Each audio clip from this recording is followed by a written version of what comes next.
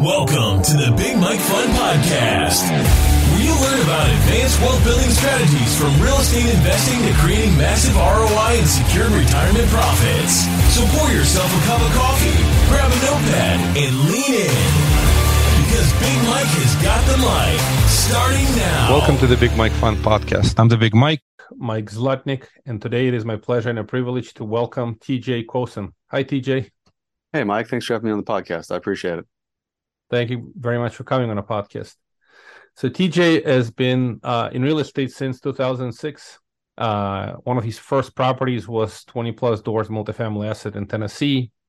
He's since done business in Texas, Tennessee, and California. But today he focuses on mostly Dallas-Fort Worth area. So, but before we jump into real estate, would you be so kind as to tell us a little bit about you, your family, and I assume you live somewhere. Where is it? Dallas now, or I live in Dallas. No. So, I started in 2006, but my wife and I, we got married, moved out to Dallas 10 years ago. Actually, this year, I think it's right about now, 9 years ago, right now. And have 2 kids, which is pretty exciting. That's kind of the whole reason of doing the business thing. It definitely puts stuff in different perspective. We do a pretty high volume of distressed residential, from cheapest thing is a couple $1,000 to $1 million flips, and it just depends a lot on the product and the location. Kind of dictates the exit strategy. Born and raised in San Diego, so that was fun. Grew up surfing and doing all that good stuff. Kind of miss it. The beach in Dallas is not the best surfing beach around. And let's see, graduated college, so I saw all the loan stuff going on in California in kind of 05, 06. I don't know if I really want to try to get into investing in California at what we kind of presumed was more or less the top of the market out there. So decided to go out of state, and the first deal was 112 units in Memphis, Tennessee. Only problem with buying stuff in 2006 at the top of that market was, well, it's the top of the market for everyone. So that was an exciting ride until about 2010. I went back to California after that, bought and sold a bunch of houses, and then we moved to Dallas just because we thought it'd be fun to see something different. And that's the short story. Yeah, I appreciate that history of your own life adventure. So one more fact, and we'll dive into real estate. You have a fun fact about you. You learned how to walk, I guess, again in 2014. Sounds like you had a medical problem or emergency. Yeah, that was exciting. I did everything wrong in 2013 to 14, at least like relationship wise, I guess. So all the stuff that you're not really supposed to do. I got married, moved to a new town, started a new business, or in this case, kind of took the business to Dallas because we were still really small at that time. We have a big team now and everything. And then had a kind of life-changing catastrophic accident where I fell and broke my back while rock climbing and was paralyzed for, I think I was in the hospital for 10 weeks total. Paralyzed stuff kind of starts coming back online progressively, but you never know exactly where it's going to go. So I had to teach myself how to walk again with the help of my wife, who's right over there, and a lot of therapists and doctors and surgeries and all that good stuff. So that was something that's one of those things you don't really wish it on anyone, but it definitely helps kind of formulate your life experience and kind of mindset going forward. If the cool part about it is when you have something like that where you literally can't walk and the only objective is to move your legs again or do one thing really, really well, and you focus all your time and attention on that, it's pretty impressive what you can do if you work on it, and you kind of apply that to maybe a business mindset.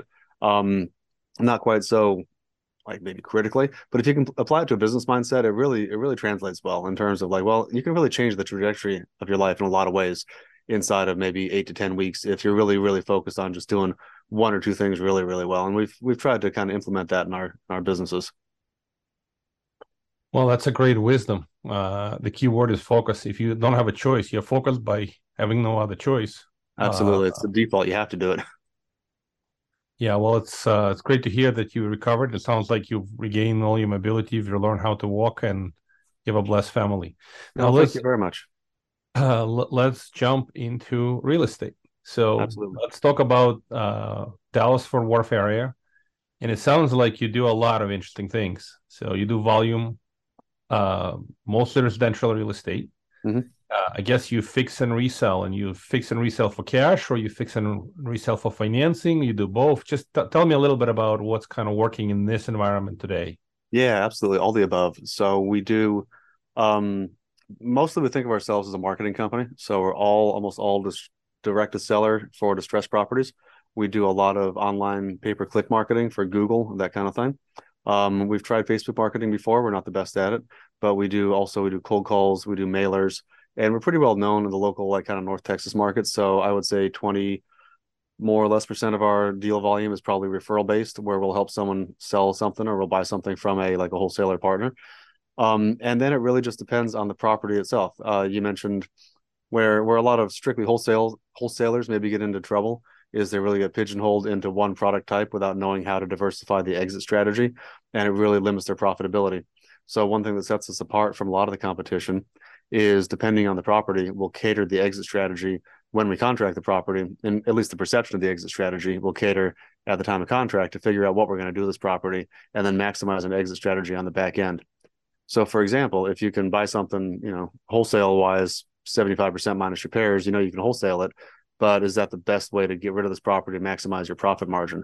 Maybe if we close on it ourselves and do a little wholesale type model, take out the trash, clean it up, and put it on the market as is, maybe that nets us more money with less work. So we're always cognizant of the amount of work, the amount of our projected turnover ratio on the property, and our market exposure for how long we're going to be tied to a property. So that doesn't mean we're not going to take on a deal. So our cheapest deals are, I don't know, 25, 30K, and maybe some like tertiary markets. Our most expensive flip right now is pre-sold off of a sign at $1 million. That was a 12-month turnover with a $400,000 reno. So it's not that we're afraid to take on any one of those types of projects. It's really that once we have the project or the deal, let's figure out what makes the most sense for the deal. In terms of exit strategies, we're probably about 25 to 30% wholesale. So that's not bad. It's good because it's, velocity. I would say 2 years ago, we were probably 75% flips. Right now, we're actually closer to about 20% flips. I think we have about 34 or 35 active deals going at any one time, and we have like 5 or 6 flips. So we just actually closed on one, I think, last week on the dispo side, and they're good products. But with the amount of time it takes, and with just the way the market's acting right now, they're actually our least profitable. They're actually our least profitable products probably in our portfolio. Our favorite products are seller finance. So we will take a property, close on it, clean it up to a certain level, not necessarily full like retail market pricing, but we'll clean it up, we'll make it nice, we'll fix some of the big issues, the foundation, the HVAC. Maybe we'll paint it, maybe we won't. It just depends on the property. And then we'll sell it offering terms to a buyer. So we'll basically create a note for the buyer. They bring 10 to 15% down. We create a note, and we can either warehouse and portfolio the note ourselves, or we can sell it to a note buyer and recapitalize our funds that way. So that's probably our favorite exit strategy right now in this marketplace. Makes a lot of sense. Are you getting enough demand to buy these notes? Because you basically don't have, it's not a conservative note. It's not like a 65, 70% LTV. You are selling them, you said 10, 15% down. So you have 85 to 90% note. Do you have to discount the note substantially to sell it? I'm just curious. So it depends on the property. Since we're not doing underlying financing, so we're not doing like a sub 2 or a wrap or anything like that. We're generally doing it in cash. We're targeting for the properties that work the best. They tend to be in the $80,000 to $130,000 acquisition price, and the sales price tends to be in the 130, 40 maybe to maybe 225-ish on the sales side price. So when we create the note, if we're not holding it ourselves for cash flow, we also have to be cognizant of what makes the note marketable. And if we're doing a full RMLO with a owner-occupied qualified buyer putting 10% down, then we're pretty much selling those at par, because our face rate on those notes right now in this marketplace is 12.25% to 13.25%. Because the people that maybe buy that note, their borrowing ability went from 5 and 6% at the lower interest rate environment, and now they're paying the bank 8 and 9% if they go to recollateralize the note, and they want to keep about a 5-point buffer between what they're paying and what they're trying to get. So as the interest rates have gone up, we've actually been able to raise the rates on our notes on the when we create them too. So those are the ones that are like full RMLO qualified owner occupied. The ones that are maybe, I would say, a less desirable product. So they're kind of just chunky houses. And maybe we sell them to an investor. Maybe we sell them to someone who wants to do a construction project on the lot. Maybe it's some guy that has a construction company, wants a place to park his trucks. So they're not necessarily owner occupied. So we don't have to do the RMLO process. We're still originating the notes about the same like terms. So about 10 to 15% down and about 12 and a quarter to 13 and a quarter. And those notes we'll take a small discount on. We'll sell them to about 95% of the face value. So we also buy them really well. So we still make money on pretty much every piece of it. Unless we sell it, we don't make any money on the cash flow. So that's always a bummer. But no, they do pretty well for us. So that's really interesting. I'm a little bit familiar with this line of business where folks have done the seller financing, and I assume it's typically a lot of it, from what I heard, from what I understand, is Hispanic community folks that just can't somehow get traditional. They may be working, they may be doing business, but they just can't get Fannie Mae, Freddie Mac loan. They can't get financing, so they wind up getting seller financed. And I guess the reason interest rates have helped you quite a bit, because on a seller, on a don't you need to underwrite for ability to pay, Dodd-Frank, if they're owner occupied? Yeah, absolutely. And that's where the RMLO comes in. So we verify income, verify bank statements. If they have tax returns and like a W-2, I mean, they're golden, so there's nothing wrong with that. We don't really have to underwrite as to credit. We'll run credit, make sure they don't have like weird foreclosures on the record or whatever. But yeah, if it's owner occupied, you go through an RMLO, do all the legit paperwork on that side. And just basically the RMLO, all they're trying to do is document a reasonable expectation of the current income and the ability to be able to, afford the loan. No one wants to put anyone on a loan they can't afford.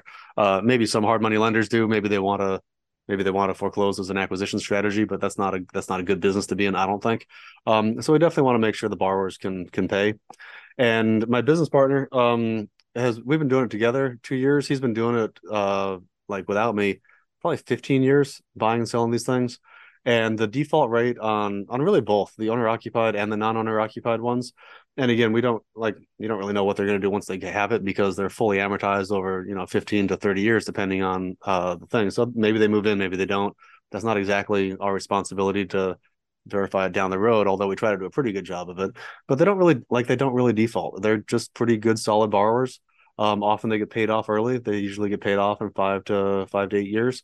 And we have a lot of repeat buyers. We have an internal buyers list that we've generated with, like silly stuff, putting up bandit signs for just a sign that says house for sale with a financing or like a down payment amount. And we'll generate this list. We've had buyers that have bought all over the Metroplex. So we'll have a buyer that buys in Fort Worth one day, and then they buy in some small secondary town another day because they like the deal. So it's really kind of an interesting little niche that we found ourselves in. Yeah, I appreciate you sharing. It's I guess it's a unique. That's owner occupied, but for non-owner occupied, you can do whatever you want. I mean, there's no Dodd-Frank, for the most part, as long as you get enough down payment, you feel comfortable. Mm-hmm. And the other thing is, I guess Texas, this methodology works really well in Texas. That if they don't pay, the foreclosure process is relatively easy. It's not as difficult as some other places. We're not California. Yeah, exactly. Just curious, transaction volume from last year. Are you seeing transactions softened quite a bit, or you are keeping the volume up? Because the interest rates have moved up. So there's certain things have gotten better, and certain things have gotten worse. And usually high interest rates, they usually hurt demand. Usually. Supply has been limited. That's the one sort of saving grace in this environment. Yeah, the way I look at it and the way I like to tell people is I think the retail market, I think, hates uncertainty pretty much across the board. Like you see that in the stock market. I think you see it in residential real estate. You see it in a lot of different product classes.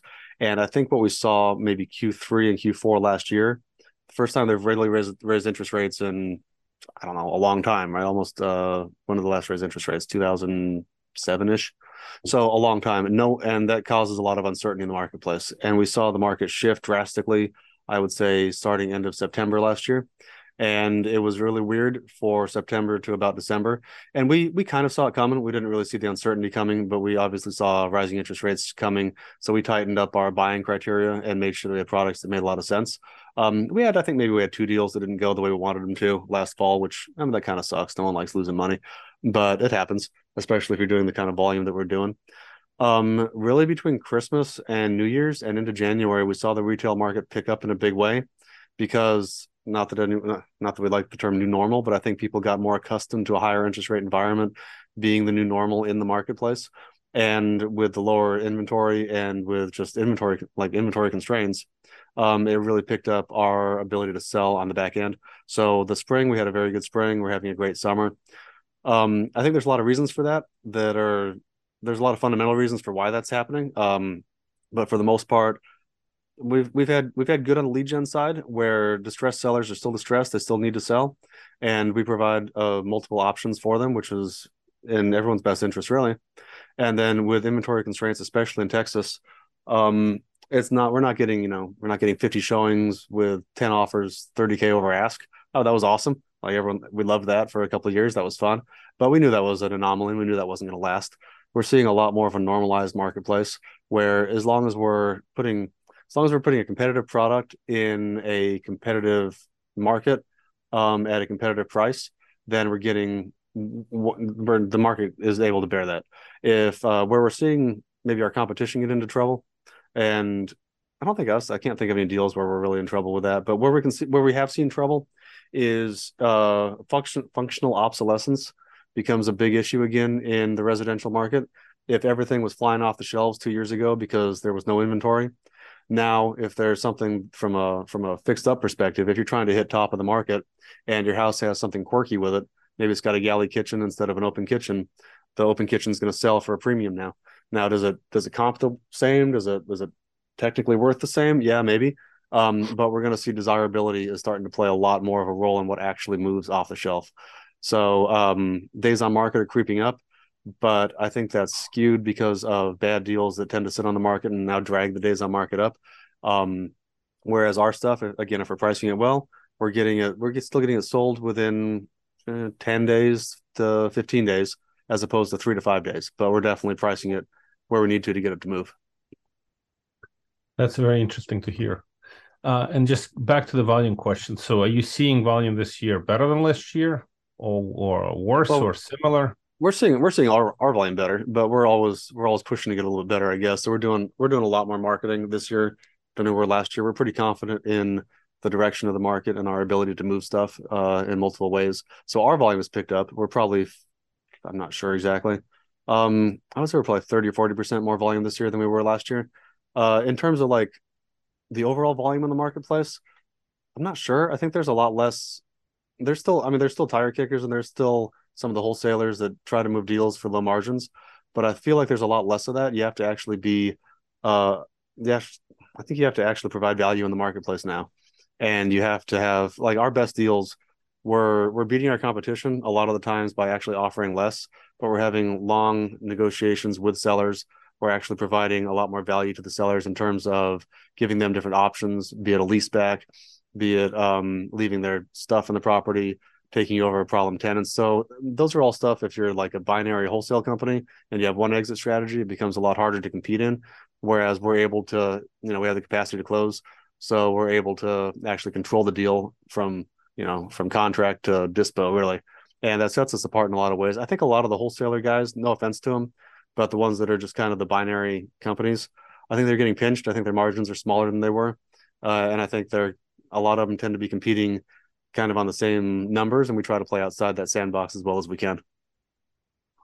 Yeah, that's very interesting. It's the fact that your volume is up just because you're running good business, right? In general, the volume in most markets have been softening, lack of supply. Absolutely. And ability to negotiate with the sellers, especially distressed sellers, is a skill. It's actually a tremendous skill. So the fact that you're able to get those deals with creative ideas, just like you said, what's the term for it? No deal left behind. If you find if you find even a difficult situation, you don't leave it behind. You find a way to make it work, which is we try to say creative. we target close. What is it we say? Like a core value, close every closable deal, and we try. Like obviously we miss. Sometimes we get outbid. Sometimes we aren't able to come to a deal, but we try to close every closable deal by again kind of merging an exit strategy with the seller and with the property on the front end, and just honestly almost just lay all the cards out on the table. Now, if there's something that totally doesn't work for that seller, we don't present that as an option because what's the point? It doesn't work. But if it's a case of, that one of these two options might be good for them, then we'll say, hey, these are the two options. How do you want to pursue this? And that helps empower the seller, but also kind of helps us stay in the driver's seat in terms of the transactional complexity of the deals. Yeah, that makes sense. If it's closable, make it happen. Back to just the pricing. I'm just curious. Are you seeing? I mean, now it's a seasonally good well, I guess most people try to move before the school year. Mm-hmm. The price is the house pricing stable, moving up, moving down. I'm just curious. What are you seeing right now? I think it's a lot more sub-market specific. I think we saw about a 10% cooling last fall and into the wintertime from the absolute peaks. And what we were telling people, even in our I don't know, in our meetups and our private masterminds and stuff, is the comps for like June, July last year, 2022, that hit the top of the market. The deals that sold right up there at the top. We don't really consider those hardly valid comps when we were pricing stuff into the fall and into the spring. It doesn't mean that the sales weren't valid. It doesn't mean that they didn't appraise or any of that stuff. But they were really, it's like if you're watching the stock market, I guess, and you see just a real high ramp up in pricing on a stock that just goes like that. And it doesn't necessarily mean that it's going to crash, but it means that it can kind of settle and soften and like fall back down a little bit. And I think we saw a lot of that kind of settling and consolidation in the price action last fall and even into kind of Q1 this year. We've seen it in Dallas, at least in North Texas. I think we've seen a small appreciation in pricing. I don't think we've gotten probably in all the areas. We haven't gotten all the way back up to where we were maybe last June, July, with that kind of blow off move that we saw. But we're definitely seeing a kind of a trickling up in that area.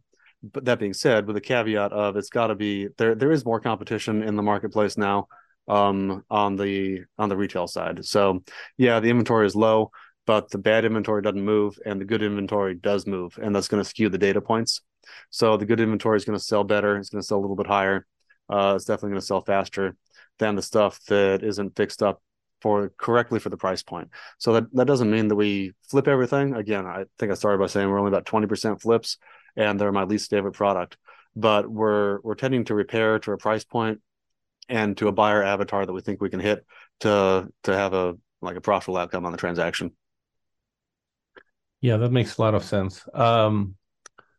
So how are you building wealth besides transactional buy sell buy sell buy sell? Yeah. It generates revenue, but it doesn't build wealth. It's good for paying the bills, but somehow the bills always it kind of keeps up with each other, don't they? So how do you see it building wealth? I mean, what are you doing? Obviously, if you sell some of these notes and you're holding it, that's it's income stream. It's not necessarily wealth building because somebody else owns the property, but you got an income stream for years. Yeah, we have a handful of rentals. Rentals have like in the residential space. I know you're obviously big in the commercial space. In the residential space, they have logistical problems with scaling up to like a lot of units just because of the financing ability, the economies of scale. When we were doing apartments, it was almost easier to renovate 20 apartments at a time than it is to renovate 5 houses that are half an hour away. So it's a slower grind in terms of that side. But no, we have a handful of rentals that do pretty well for us. We've just been collecting over the years. We're actually in the beginning stages of building a debt fund for lending on the notes. So that doesn't capture the appreciation, but it's going to capture more of the cash flow for us. Because since we tend to run out of money if we're going to do a high volume of deals, we generally do have to sell the notes to recapitalize. I mean, we have some that we keep, but we sell a lot of them to recapitalize. So the point of that fund is to generate more of that cash flow, and then we'll see where doors open. I don't know. I'm still relatively young. I'm only 42, so we'll see where the doors open. We might get into, if that fund goes well, we might get into a fund for apartments or something commercial again. I kind of miss that space. Now we've done a couple one-off deals here and there, but we've been so focused on building the transactional business for generating just big paydays that we haven't really had the time or flexibility to focus on another aspect of the business that we have been neglecting. I certainly like the idea of funds, right? Having run many funds, I think funds is a great way to get your investors good yield, especially these income-focused funds. And in this environment, it's kind of funny, but people ask the question, so what are the drawbacks and the pros and cons of a high interest rate environment? And the most obvious benefit, you can get a higher yield than just a little while ago. Yeah. If you put in a good note into the or multiple notes into the fund. So a debt fund that finances these things, as long as you're not taking too much risk. I mean, at the end of the day, if these notes perform, you can do pretty well for your investors. So that's a certainly I've seen these funds. I've certainly have I have a close friend who ran a fund that did this type of stuff. Literally the product you mentioned, Nice. telefinance notes, and that product, and I started the whole conversation. It's almost counterintuitive, but that product is pretty sticky.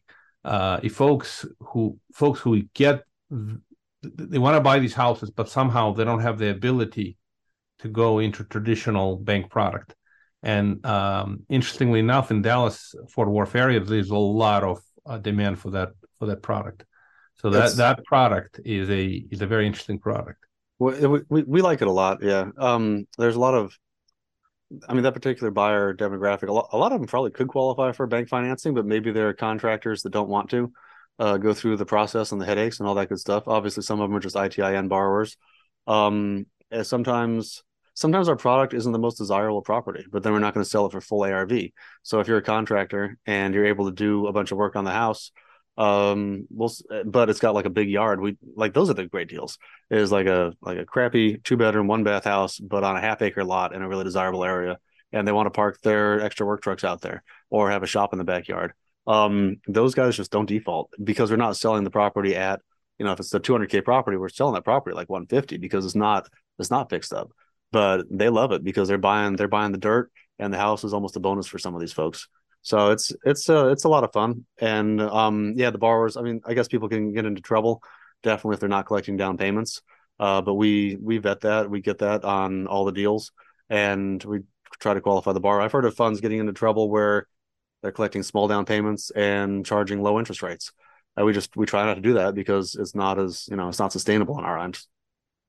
Well, you can't. I mean, in this environment, you have to push the rate up. What a few years ago, kind of 9-10%, now you can easily go 12-13. That makes a lot of sense. Yeah.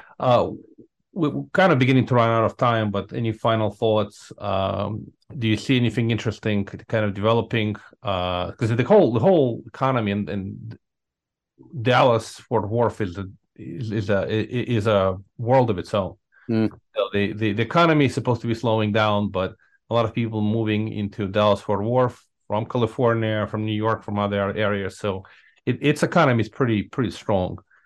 So do you see it continuing even with this strange environment where the interest rates are still going up, full employment, kind of a strange world? Yeah, I would expect something of a recession, but it's kind of a bizarre.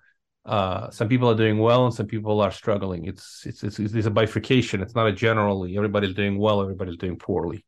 Yeah, we're definitely seeing it be a lot more market, sub-market, neighborhood specific in terms of what moves and what doesn't move and what we're able to do. I think we have to see a cooling in the market to a certain extent, but I mean, everyone follows the demographics of Texas, people wanting to move here for jobs and for opportunity and all that good stuff. Affordability, being from California, we're always very affordability conscious. So I think lack of affordability is always a leading indicator of trouble in a real estate market. And then it's really a combination of ability of the market to absorb excess inventory versus affordability versus just kind of economy in general, what's going on. I think we're in a weird spot right now, definitely, because I think a lot of folks that otherwise would be home sellers are not going to want to move. For example, if you bought a house and it's, you paid $200,000 for it, and now it's worth $350,000, but maybe you want to buy a $600,000 house, but you're going to be moving into a $600,000 house at 7.25%, and your $200K house is a 3%. That's a tough sell. That's a tough sell. So I think we're going to continue to see an almost artificial lack of inventory in the residential space. that's going to be, I mean, it has to be supportive because it's going to take supply out of the marketplace. The question is how much that's going to contribute to supporting continued higher prices. The answer is I really don't know. We try to limit our market exposure on the residential side when we're doing speculative stuff. If we have, you know, 5 or 6 different exit strategies, we're not too worried about it because then we bought the house really well. It's not going to be a problem. If we're taking on a big reno project that we know we're going to be in for, you know, 9 to 12 to 13 months, we're going to make sure we buy it deep enough where we have some insulation if there's a softening in the marketplace, or it's just we know it's going to be a desirable product regardless. So that's how we're hedging our risk. I think we have to have a little bit of a cooling. I think the interest rate environment is, well, as much as people don't like Dodd-Frank, I think it kind of fixed a lot of things with the residential side. I think it's going to be interesting to see what happens with commercial properties. I think as some of the less sophisticated kind of commercial investors didn't lock in their rates or have it a bridge loan that's about to adjust. We'll see what happens with that. I think it's going to be interesting to see. I don't know. What do you think? Yeah, it's a great observation. Residential feels like it, especially markets like Dallas Fort Worth. It doesn't feel like it can go through correction because you have no supply for the reasons exactly what you mentioned. People just don't want to move. They locked in low interest rate mortgage. On a commercial front, it's happening. I mean, what's going on. The rates are just they cycled up so fast.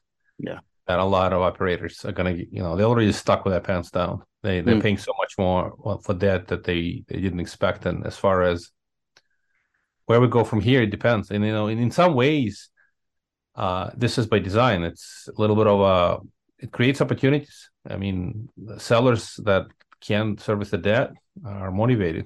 And in residential, you don't see the same problem. The distress comes from a different point of view, especially in the stuff where you operate. In commercial, debt service is probably one of the biggest drivers of pressure. So we are opportunistic. I mean, at the end of the day, fresh money is looking for great deals. We just commercial volume is down quite a bit. Mm-hmm. Residential sounds like, at least your experience is not a reduction in volume. Your experience is a positive experience. But number of other operators, I know that they are struggling with the volume. So I ask you, and I'm happy for you from the point of view that your experience is positive. Not everyone is like this, but that means you're a great operator in a great market, and you're focused. You're staying, like you said, you're staying in sort of one area where you know exactly what to do and how to do. Final thoughts? Any good book? Any good best advice? Any final parting thoughts? And the also, how would folks get a hold of you if they wanted to reach out? Is there a website? Whatever you want to share. Absolutely. What am I reading right now? I decided that I want to read the Bible, which is kind of interesting. I mean, I have a minor in theology from way back in the day, and I haven't read a whole lot of it since then. I thought, not a lot of people read the thing from front to back, so I will see how far I get. It's definitely an undertaking. Business books, they all say the same thing, don't they? I mean, Rich Dad Poor Dad is awesome, and some of the operational books are awesome. But no offense to them, once you kind of read one, you kind of read them all, I think. So now, in terms of business advice, the back accident, being able to focus on something really intently, and spending a limited amount of time where that's the only objective is to do the one thing, has really done wonders for our company. And we try to block up the company into kind of quarters where we focus on increasing lead flow and conversions, and then we kind of focus on breaking the systems that got us there to try to push it to the next envelope. And we really try to do that kind of quarterly, and that's done well for our business. I'm super easy to find. I'm all over Facebook, Instagram, website too. TJ Kosen on Facebook and Instagram. And then I got a website, tjkosen.com. It's got personal information. It's got projects that we're working on. Again, we're starting up the fund, so we'll probably start marketing that eventually. But that's going to be a couple months. We're doing the paperwork in the beginning stages right now. Well, thank you for sharing. Good luck with the fund. It's certainly a new adventure, but it sounds like you got your act together, at least in the markets, and you're doing well from that perspective. And Back to the book. It's hard to recommend a better book, right? I mean, most people, if you send them to listen to the Word of God, it's always a good place to go. So it can't go wrong there. And all these great business books, they're wonderful too, but some of them are similar to others. It's almost amazing reading, business book after business book. At some point, you realize, well, I've listened to this only 20 other times from 20 different books. So there is a little bit of redundancy. It's kind of like people either do research or they plagiarize, one of the two. Research is when you plagiarize from many sources. True. And it doesn't mean they're not good. Like you take one, same as you network or go to events or whatever. You take one or two things that you can really implement and actually do, and that's what you're there for the entirety of it. So there's plenty of good operational books. I need to read your book, right? Because I just heard about it on Tim Mai's podcast. So I need to read your book, I think. Well, I have an older book. I'm working on a new one, which it'll come out. Stay tuned, stay patient. Reach out, and I'll certainly happy to get you a copy. Working on it. It's a process. Getting a book done. I have material probably for 2 books, but if you make the book too long, it works really well for shelfware or a brick, right? So you got to make it sort of at least maybe one brick into 2 bricks. That's digestible. To carry. Nice. Thank you, TJ. Appreciate you coming on a podcast, and wishing you all the success with your new fund and your business in Dallas-Fort Worth area. Well, thank you so much, Mike. I appreciate it. Thank you kindly. Thank you for listening to the Big Mike Fund Podcast. To receive your copy of Mike's How to Choose a Smart Real Estate Fund book, head to BigMikeFund.com or visit Amazon and type Mike's slot name. Keep listening and keep investing Big Mike style. See you on the next episode.